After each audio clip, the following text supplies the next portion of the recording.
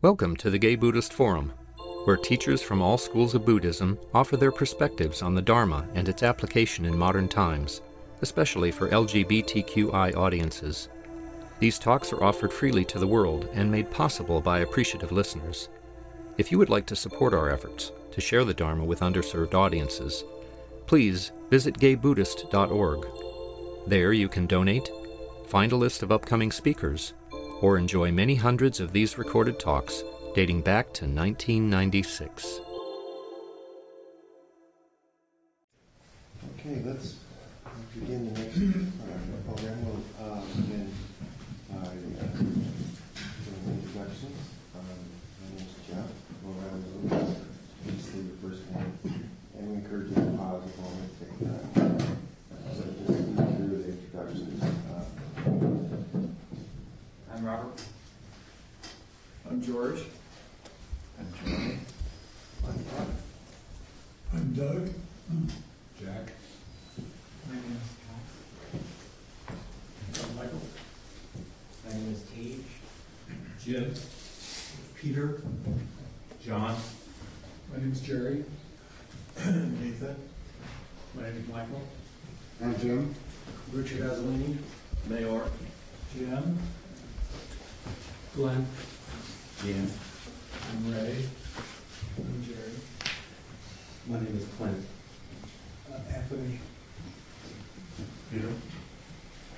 David. My name is Michael. Ian. I'm Carl. David. Joe. Michael. Augusta. Peter. Jose. Jim. I'm Harry. My name is Wally. I'm Len. My name is Russell. Welcome back. We'll have a speaker now for about 45, 50 minutes, and hopefully we'll have time for questions or some interaction that Heather would like to do, and then announcements and closing by 12. Today we're fortunate to have with us Heather Sundberg, who's driven all the way down from Spirit Rock today. She's been in a retreat. She began teaching meditation in 1999, primarily to youth and family. She's completed the 4-year Spirit Rock Insight Meditation Society teacher training and continues to be mentored by Jack Cornfield. She's also a graduate of the Spirit Rock Community Dharma Leaders Program, and she held the position of Spirit Rock Family Program Teacher and Manager from 2001 to 2010. Currently, she teaches classes, day-longs, and retreats throughout California, especially at Spirit Rock, and through the Mountain Stream Meditation Center community. She brings to her teaching a passion for the depth of retreat practice combined with the playful creativity integrated with the teachings into daily life. Thank you. Can I use that clock?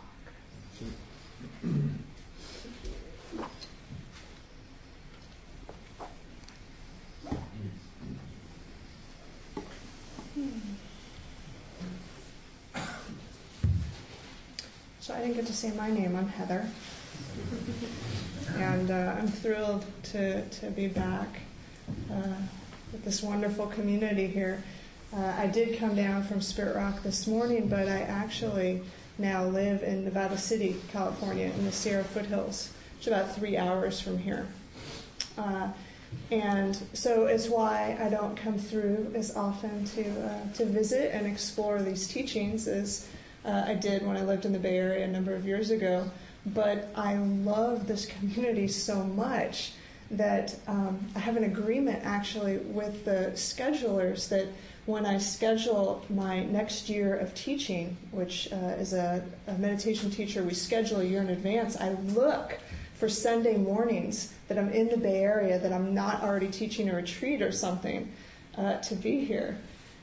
Which kind of leads me to how I ended up being here this morning is this visit to the Bay Area has been primarily for my own practice.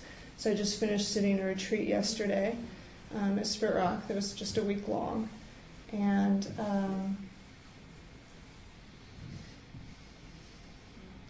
what that means is that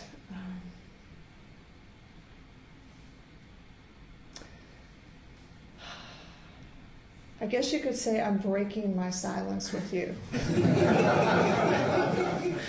And those of you that are not familiar with residential retreat practice and the insight meditation tradition, which is what I train in and practice and teach, when we do retreats, we don't talk. We hold what is called a noble silence, a nobility of silence. So it's not meant to silence anybody, but it's really in the spirit of the world is so much with us, and the speed at which our lives go, and the information that is constantly flowing through us that gets kind of trapped and stuck within us, to just take a pause from that for some rest and rejuvenation, and to turn inward and say, okay, here I am, this being, living a life, trying to be of service as best I can, and all the relationships, all the sense of who I think I am, and just have some time to explore that without a lot of external interruption. We call noble silence. So I'm breaking my noble silence with you, which I must confess, even though I'm a full-time teacher, it's a bit vulnerable. I always find it a bit vulnerable to come off of my own period of retreat and then come and sit in a room where there's, however many of you there are looking at me, and nobody's looked at me for a week. Kind of disappear in some way. So you can look, it's fine. It's part of, part of being functional in this world is that we get to see each other, that we get to take breaks and go on an internal spiritual journey, whatever that means to us, and to kind of step back. And then we come out and we see each other, And not so much, a few of you I know in a personal way, but also in a more universal way, I do see you. There's a way that I carry this community. I teach in, something like 25 different communities. I always think of this community from time to time on a Sunday morning. There's just some scene, and I think that scene that I feel is because of the way that, and not to idealize any community, but the way that I see over the years of visiting here, that our community here, this community here, sees each other, and sees ourselves. And so when I come here as a visitor, and as a woman visitor, I feel very welcomed. I feel very seen. And that kind of feeling seen carries on. I think we know this in our lives. When people see us, when people welcome us, when people include us in our fullness, we carry them in our hearts and our minds in a different way than the kind of pass-throughs. We go to a store and we drop our money on the counter and grab that thing, and there was no seeing there in that moment. We don't tend to carry that person with us because they weren't seen to begin with. And they probably don't carry us because there wasn't a lot of seeing there. A different way of relating.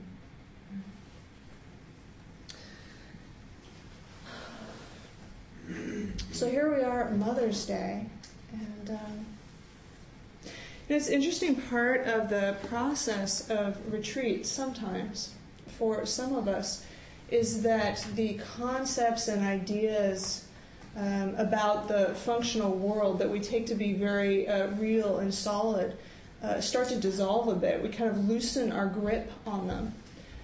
If you haven't been on a residential retreat, another example would be something like going backpacking, or even just taking a long walk somewhere, or going somewhere where there's some space and some sense of supportive alone time.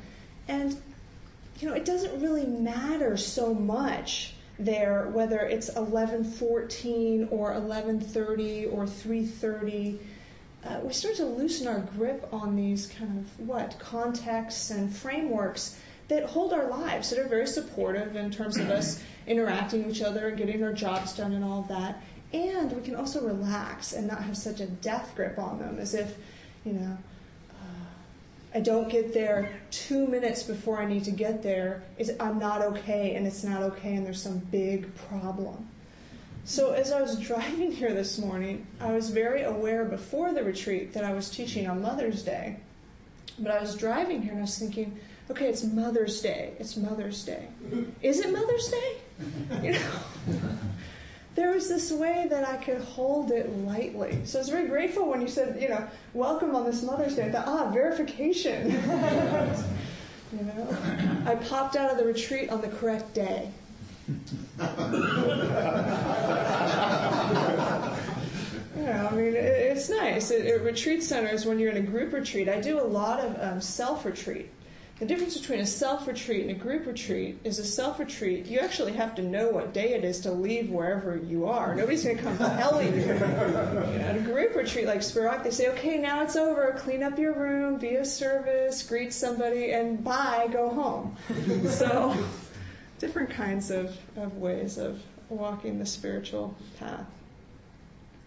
So I was thinking about Mother. Yeah. And I was thinking about it in three ways.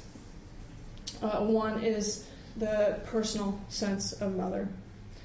Another is the cultural sense of Mother. And the third one is more the universal or archetypal sense of Mother. And I don't think I'll be talking for the whole time on the essence of Mother or the archetype of Mother or whatever you want to call it. But I do want to call it in because here we are. In this culture, we'll just start with American culture, this is an acknowledged day where we tend to carry Mother more in the foreground of our hearts and our minds. Sometimes we, engage in that in some sort of action. If we happen to have ever known our mother in our life, if our mother still happens to be alive in a physical body, we might make that call or send that email Hallmark card or have a breakfast.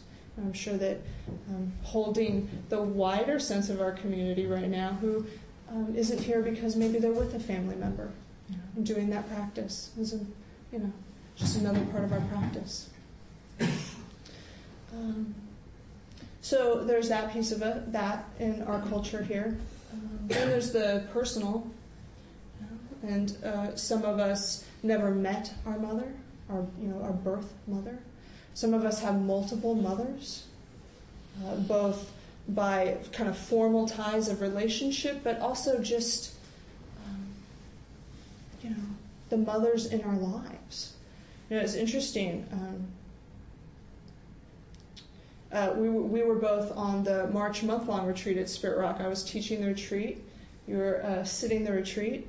And Sylvia Borstein, who was one of my colleagues at one point, I just had this memory of this, she made such a sweet comment. And I've had a 20-year relationship with her. I started as her student. She taught me the loving kindness practices and some of the other practices of heart and mind, compassion, joy, equanimity. And then later on, she trained me to teach them and gave me kind of her version of transmission of how to convey them and support others in cultivating that in themselves. And now we teach together quite frequently. She made a comment. She said, when I first met Heather, it was sort of as if I was her mother. And these days, it's sort of as if she is my mother. Yeah? And we do that for each other. We do that for each other. So it can be personal in different ways and in much wider context. I mean, for me, my own personal birth mother, who hasn't been alive for almost 15 years now, a very challenging relationship. She's my muse. She's my first teacher on the spiritual path. Still my hardest teacher on the spiritual path. Not easy. So we need to include the wholeness of our relationships, all of our intimate relationships. So I'm just talking about mother because it's Mother's Day. I could have just said the whole exact same thing and said father. Really. So the personal, the cultural. When we begin to merge cultures, which is, to me, one of the riches of an urban area like San Francisco, the Mission District. When we begin to merge cultures in terms of these meditation traditions, we're merging, in a general way, East and West. And so in a general way, in Eastern cultures, parents are held in, a different context than we sometimes hold in Western culture. So very venerated, very revered, a lot of show of outward respect in action.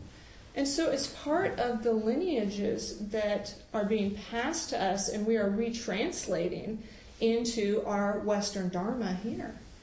But they're there, and sometimes we bump up against them, especially if we have edges around, kind of big outward shows of respect and reverence, and do they really deserve it? And, we can hit an edge there. So also, how do we make this our own? How do we bring it together? And live it from an authentic place in us. And so for me, one of the ways that expands the view is to take it out of just the box of these are my two birth parents, and start to look at it as, the parental archetype, the mother archetype, the father archetype, which we all carry. All of us carry that in us, whether we've parented or not, whether we've been parented or not. We all carry it. So I like to go back to some of the formal chants just to call in the tradition, and also because I like to sing. So it's a way of bringing up that reverence without, Anyway. So one of the classic ones about mother, some of you know, comes from the Metta Sutta. And the Metta Sutta was the Buddhist teaching in response to a group of monks who were at the beginning of a 3-month-long rains retreat in the foothills of the Himalayas. And they had found a conducive place for their meditation where they felt supported in community, in their own community, and by the kind of, we could almost say, group of allies supporting them, because the whole village was really playing the role of ally in giving them food and medicine and places to stay, etc. It all looked pretty good. They're doing their meditation practice, and lo and behold, what happened was they started to become quite bothered by, and I'm not asking you to believe this is just the story. They were bothered by what we could say are some of the unseen forces in the universe. So in Buddhist context, we might call them devas. In the West, we might call them angels. But if you don't like any of that, it doesn't work for you. Another way that I hold it is just there's more going on here than what the eye can perceive. And any of us that, just to make it very, very user-friendly, any of us that wear glasses, I've had very poor eyesight most of my life. You take them off, and you really can't see much, right? But it's there. And you put them back on, you realize, oh yeah, the objects that I can't see are there. It's almost like that, saying, there are more than these 5 senses of what can be perceived. So I'm not asking you to believe it. I'm just saying, we could be a little bigger than our 5 senses. What are the 5 senses? Sight, sound, touch, smell, taste. And then the 6th is the mind. So these devas came, and they thought that the monks were just coming for a short visit. But the monks were there for 3 months of meditation practice. So they felt their turf was invaded, and they started trying to find ways to get rid of them.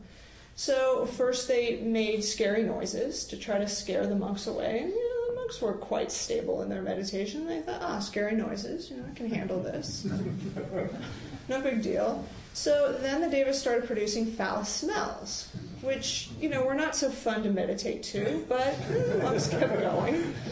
And finally the devas produced scary images. They started influencing the monks' meditation. I'm not asking you to believe any of it, okay? It's just a story. But I think it's a useful story, even though it's a little bit far out there.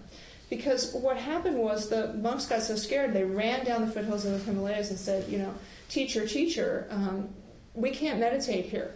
It's too noisy, it's too smelly, and it's too scary. And the Buddha just said, friends, not to worry. That is the perfect place for your meditation practice to advance. Have I got a practice for you? Loving kindness. And the Metta Sutta were his words, his teachings of not how to practice loving kindness. And some of us know some traditional practices. But actually the essence of it.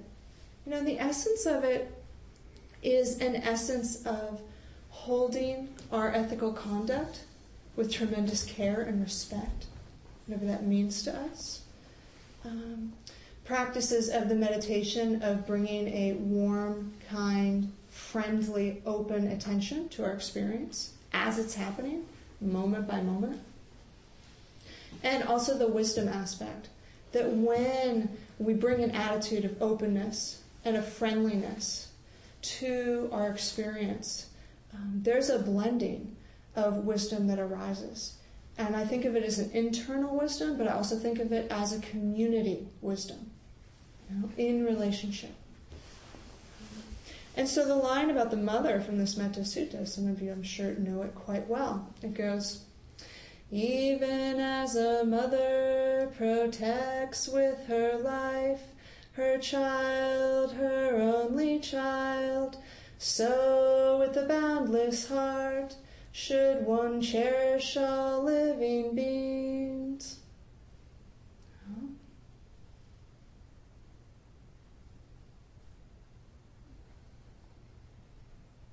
We don't need to be a physical mother, a biological mother, to understand that.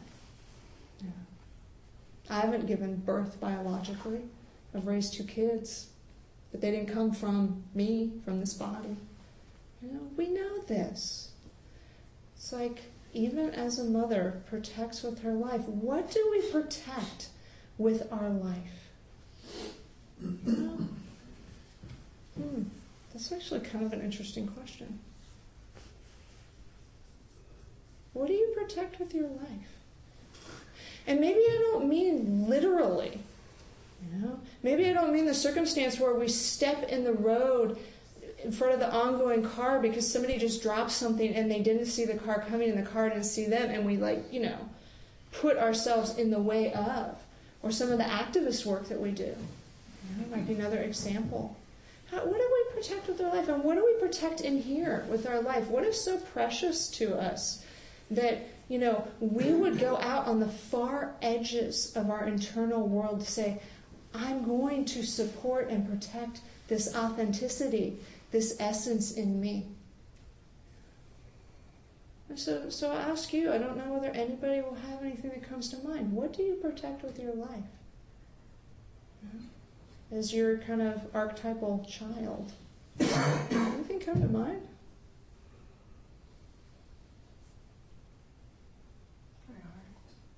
Your heart. Yeah.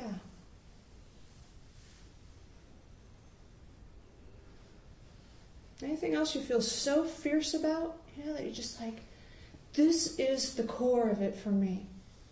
I want to hold this with complete respect and reverence. Is there anything like that in your life or in your being? Somebody bold enough to say? It's vulnerable to say. My integrity. Integrity, yeah. My negative self-image. Yeah, negative self-image. Wow. What else?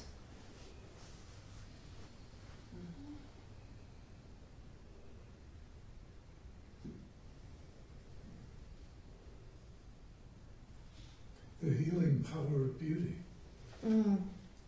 Yeah, healing power of beauty.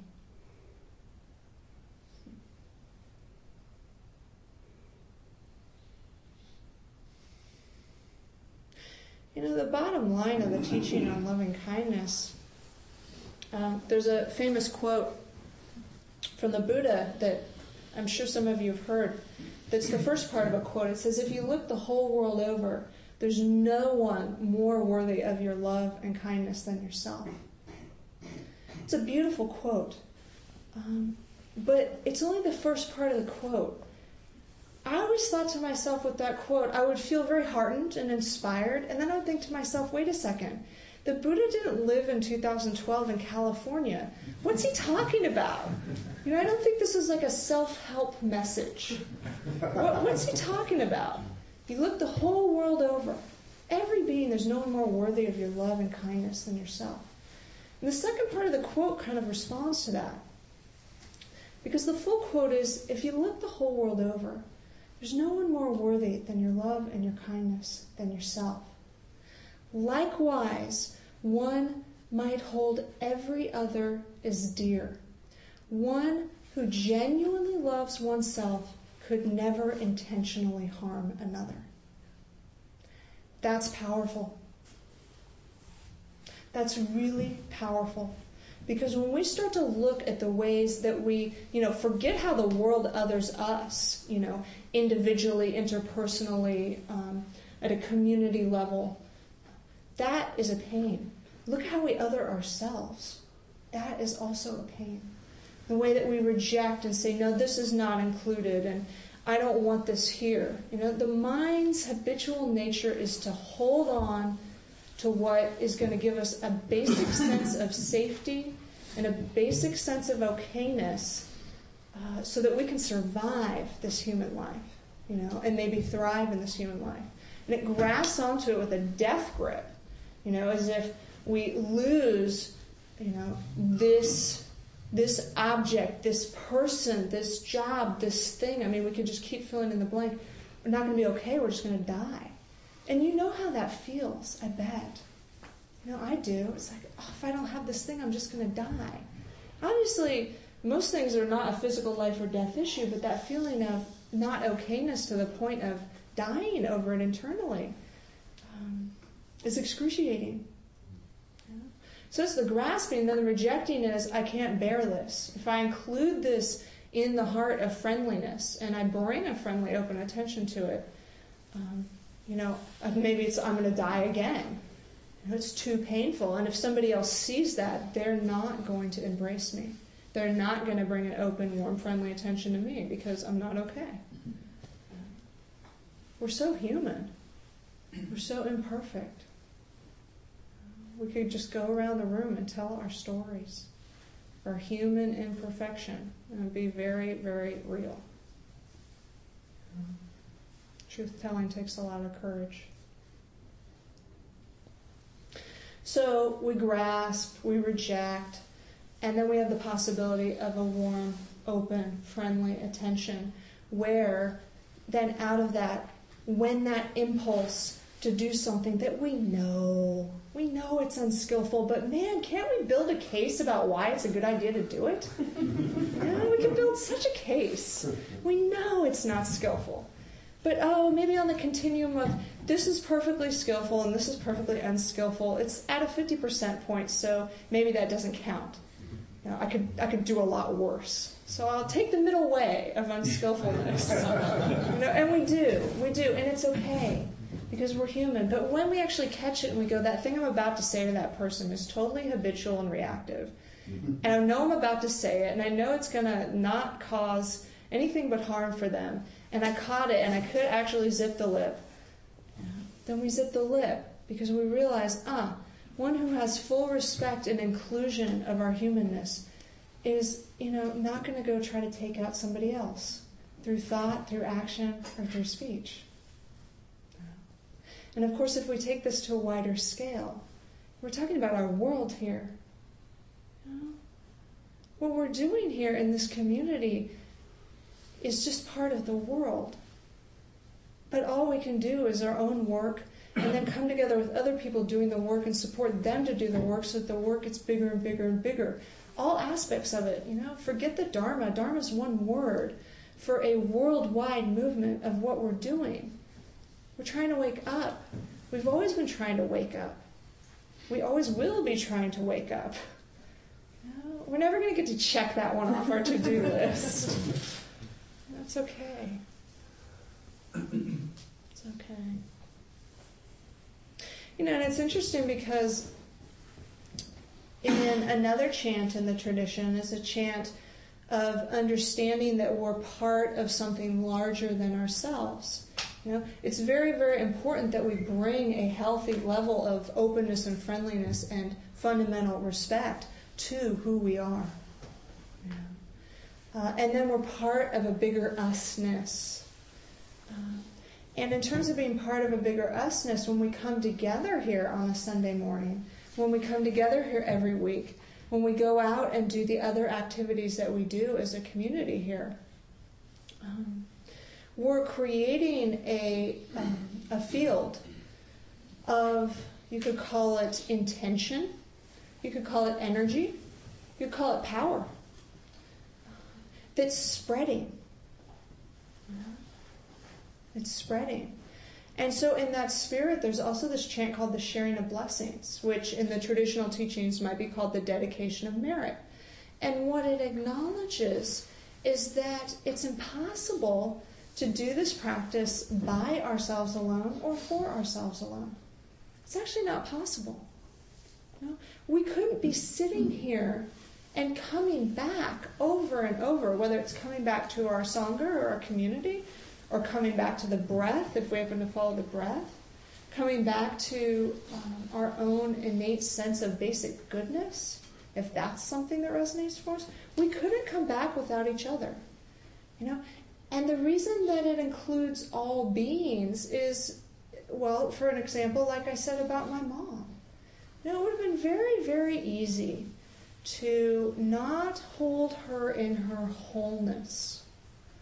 When I was a kid, she died when I was 23 years old, so my relationship with her was never a particularly adult relationship because she passed away, except in the current relationship that we have, which doesn't include her having a body.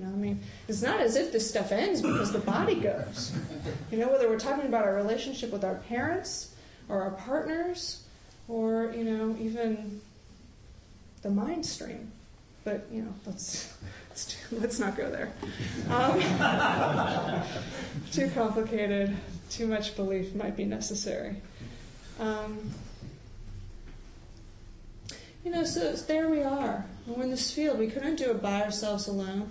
I had to hold her in her wholeness, in the fact that she was a teacher for me, not just in her wisdom and in her heartfulness, but in her profound brokenness. And in her profound brokenness, she was very, very broken. But there's a wholeness. We're supporting each other. We're sharing the blessing of our practice, not just when we offer somebody some good advice, not just when we have an advanced moment of active listening, not just when we have the capacity to give a hug, not just fill in the blank, fill in the blank, fill in the blank, but also when we're in our brokenness. And we actually allow that to be revealed and to let somebody see that and to let somebody be there with that and hold that. And it's a mess. It doesn't look good. It doesn't look good. And yet it's part of our humanness. And it's part of the field of sharing the blessings of our practice in our humanness. I love that the Buddha was a human being. He wasn't a god. He wasn't a deva. He was a human being. He had backaches. He had headaches. He had all kinds of family problems. He lost his mother a week after he was born. Human. Just like us. Just like us. So I take that as inspiration.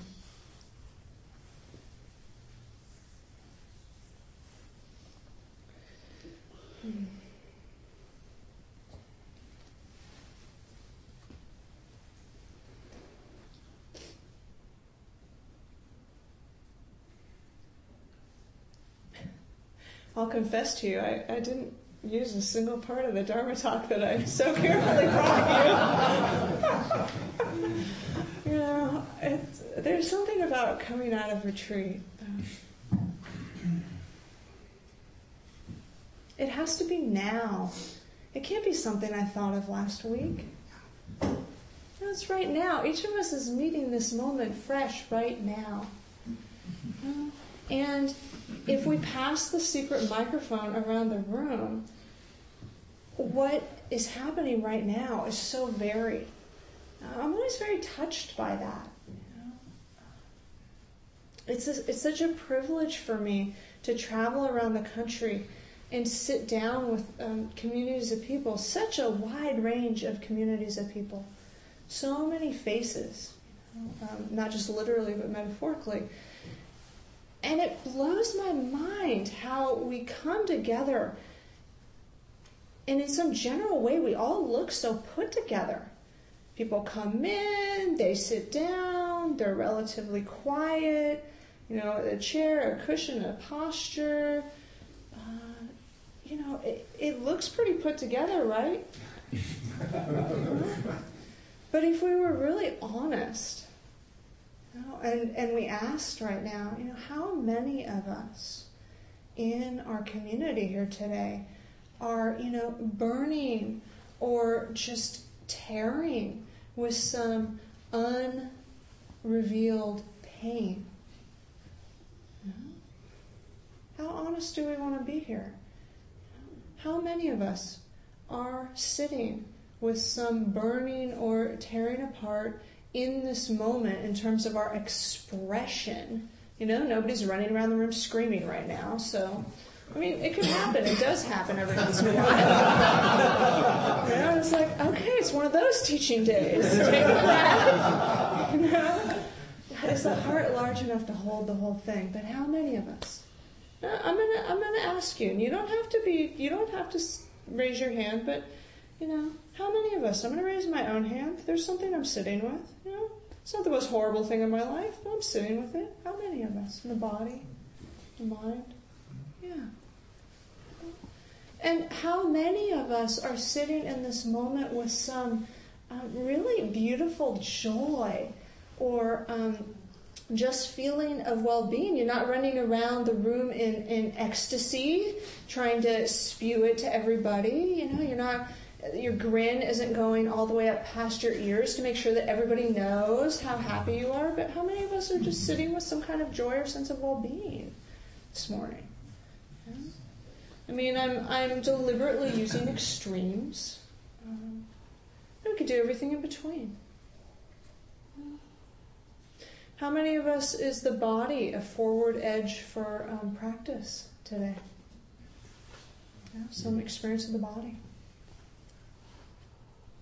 Yeah. So, I want to make sure to leave a little bit of time to hear from us, because we just take turns in all these roles, whether we're taking a turn mothering, fathering, parenting, childing, teaching, learning, practicing, being totally confused. We're just taking turns. So it's our Dharma teaching. It's our Dharma conversation. That's what's so great about being in a community long term. How many of you consider yourselves part of this community long term? Whatever that means to you. Yeah. Yeah, so the thread of conversation moves through our whole lives. And I think it's one of the precious things about community is as we move through together, as we age together, as we get sick and get well, and this family event, and somebody sits with us with it, and this and that, we really start to see not just the idea that everything is part of the spiritual path, but to live that everything is part of the spiritual path. It's such an important leap that we each make way more than once. Many times we make that leap of seeing, I thought it was compartmentalized, but actually it's everything. So, do we want to, I'm thinking to turn off the recording so that people can speak more honestly. Is that okay? So I'll just say on my end, I offer that for your reflection. I thank you for the kindness of your attention. And then I want to hear from you. It's okay, Heather. The comments serve the community that listens.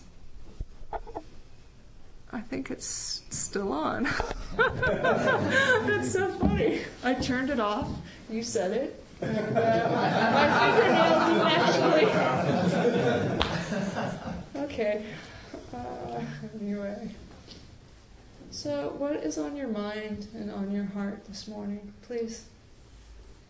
First of all, wonderful talk. Really hit me in my heart. Thank you. Good for that. Dealing with our brokenness, the habitual standard pattern, and I'll speak for myself, is self-criticism. Yeah. And, putting myself down. Can you talk, you talked about it briefly when you talked about how you can move away from the habitual pattern into treating your wounds, your brokenness, whatever, with compassion in your heart rather than criticism. Yeah.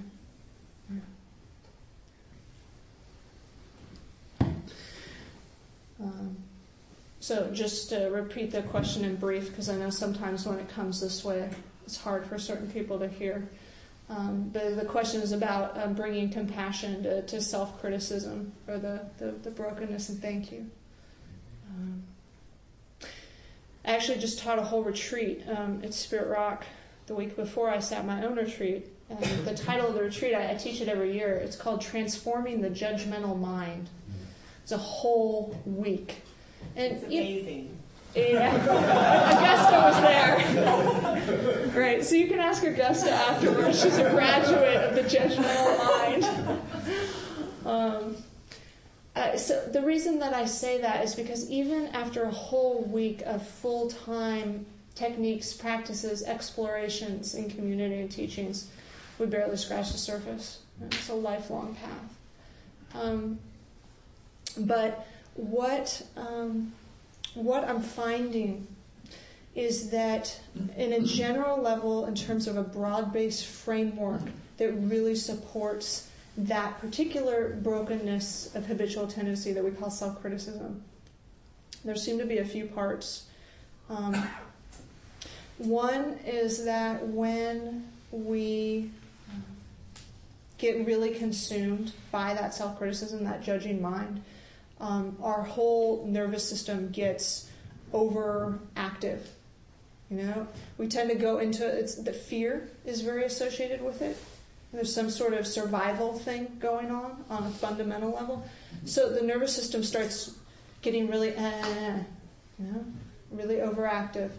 And so this thing about settling the nervous system is not something that's talked about very much in our insight meditation tradition, which is why I've started talking about it more and more and more.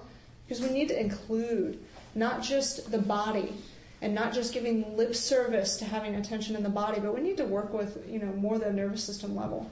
It gets out of whack. So a whole set of teachings with that. Secondly, mindfulness. Thirdly, the Brahma Viharas. So compassion, loving kindness, joy, and equanimity. What I see is that when the self-criticism gets so strong that it takes over the whole world and everything I see is based on the lenses of, for me, one of mine is I'm not good enough. So it's like everywhere I look, if I put those glasses on and they get stuck on my face, I look at you and it's a nightmare because you're all seeing me as not good enough. And it's real. It feels very real. But it's not true. It's real, but it's not true. Okay? In those moments, bringing in either the formal practice or just the spirit of compassion or loving kindness or equanimity seems to be a really good antidote versus just saying judging or just going, okay, I'm judging, I hope it goes away. Or it just seems really helpful for a lot of people. And so I'm basing this as much on what I'm seeing and working with other people as my own experience. So one thing I do when I notice that I'm judging myself a lot is I'll notice, okay, I'm judging, that's mindfulness. And then I'll say, what's going on here? I'm in pain. I would not be doing this self-judgment if I wasn't in pain. And then I say to myself, I care. I care about this pain. Through the caring, may the pain be eased. Not through a fix-it project, not through becoming a better, less judgmental person, just caring, through the caring. So I run around a lot inside my head. If you put a megaphone to my head, you'd be hearing a lot, Heather running around going, basically the pattern is startle, I care. Because it's a sensitive nervous system here, and I have a particularly sensitive one. But we all do. So it's like startle, something sets me off. Something set me off. There's some sort of pain going on. I care. I care about this. So when you're talking about settling the nerves, like your first approach, are you talking about like just burning off through the exercise or physical movement or something like that? Is it like a physical response to a physical situation? Yeah, I mean, I'm putting together a whole body of work on this. Again, just because I see the insight meditation tradition, it's a little lacking in it. For example, the Vajrayana tradition is not lacking in it. So different Buddhist traditions have different. So anything from, running, taking a walk in nature, feeling your feet on the ground. Whole levels of appropriate food intake help support settling the nervous system. Some of the most basic mindfulness practices I've been teaching recently, and again, I always feel like I have to say this caveat, they're very obvious. They're so obvious that people don't take them seriously. But the nervous system doesn't care about our adult conceptual mind. The nervous system doesn't need something to be at a PhD level in order to be valid. It just needs something simple to settle down. It's reptilian. So a couple mindfulness practices are just to take a deeper breath when we notice that we're, or we're really locked up in a self-judgment. It's just, people always say, it's okay, take a breath. We have societal wisdom on this. But what are we doing when we take a breath? We're settling down. Another one that's really helpful is this whole thing about groundedness. So a simple way to do that is to just, if we can maintain contact whenever needed and whenever we can with the ground and with our feet on the ground, there's something about that helps settle the nervous system down. Because when the nervous system revs, and I'm not a scientist, I'm not an expert in this, I'm a lifelong meditator who has been watching this and training in this. So, some of you know more about this than me, but I know how it works from the inside. So it revs, and it tends to move up, and it tends to go like this. If we bring our attention down, it settles. It reminds itself of its own equilibrium. Because basically, fundamentally, we all have a basic equilibrium, We all know what it feels like to be grounded and open and free. We just lose it. We come back. So, you might want to actually check out some of the Dharma talks on dharmaseed.org from the Judgment Retreat, because there's a lot more there. But, Thank you. Yeah. And they're free also. They're free, yeah. They're offered to the wider community. dharmaseed.org. So, what else? That was a, big question, so I felt like I wanted to. How many people here judge themselves? Just curious. I just figured if I talked long enough, somebody would get something out of something. So, what else? Other themes, please. I have there are a lot of sort of family upsetting things going on right now. And so I'm trying to find grounding. And it's hard. Yeah, and it's interesting, just what you're talking about, the revving grounding. I was over at my nephew's house, and he's extremely politically dogmatic in a way that doesn't agree with me. But it was interesting because I was just trying to breathe and listen because I felt like that's what he wanted his audience, right? And so I was just observing like, wow, he's really into this. He's really passionate about it. And I was feeling almost that little bit of actually pride of like, wow, I'm detaching. But then, of course, he asked me like, so how do you feel? It sounds like you're just detaching, like you're not paying attention to me. You gotta love your family members. And I'm like, well, And then I'm like, do you really want to hear my opinion? Because I feel like mostly what people want usually is an audience they usually don't want. And he's like, oh, yeah. And so I briefly said, well, I'm going to express what's going on inside for me while this is happening, so that you know, hopefully you can just hear what's going on inside of me. So I said 2 sentences, and then it was like, well, it was like an immediate onslaught of energy, and I was like, wow, that failed. and then I started the self-criticism of oh, I thought I was more evolved than I was. That didn't work. And then, That's a great story. No, I'll tell you why I think it's a great story. And, again, it's like even saying that's a great story. You're in the story. This is your life. And to me, the key moment was I failed. Right? Because, is it true? No. Well, actually, when you were talking, what I thought is, wow, I'm learning. Yeah. Because I had this experience before. I'd sort of decided, okay, rather than really engage in the argument, what in fact he wants more is just he needs to express whatever. Right. So there you go, he's expressing. Right. But then, I thought, I'm getting better at this, but then this oops, I could be better. Right, because what actually happened was you were working on the very far forward edge of your practice, and my hat's off to you for that. Meaning, this is advanced, right? And you were really bringing forth some very wholesome qualities, as it were, of just being able to have a lightness and, oh, look at that, instead of, detachment and all this. And then you were actually able to engage him in conversation, move it from the internal to the external. And then his response was not the preferred outcome. And that is equanimity practice. Equanimity practice says, I have my path, you have your path, and I care about you.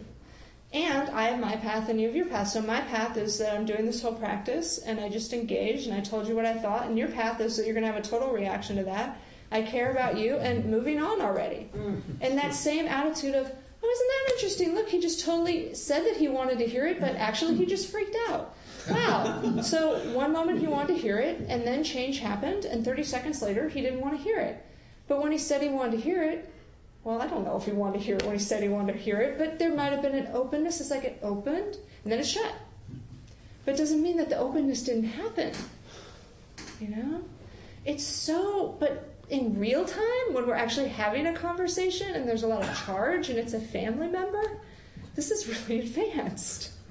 And yeah, you really got to see how that thought set off, put on those glasses again. Oh, I failed. And you didn't fail, and I know you didn't fail. And I really appreciate you bringing it into the community, because I bet that sometime in the next month, somebody is going to be having a conversation with somebody, and the thought is going to come up, I failed, and they might remember your process. Yeah, this is a gift to share that honestly. Yeah. Thank you. I do see the time.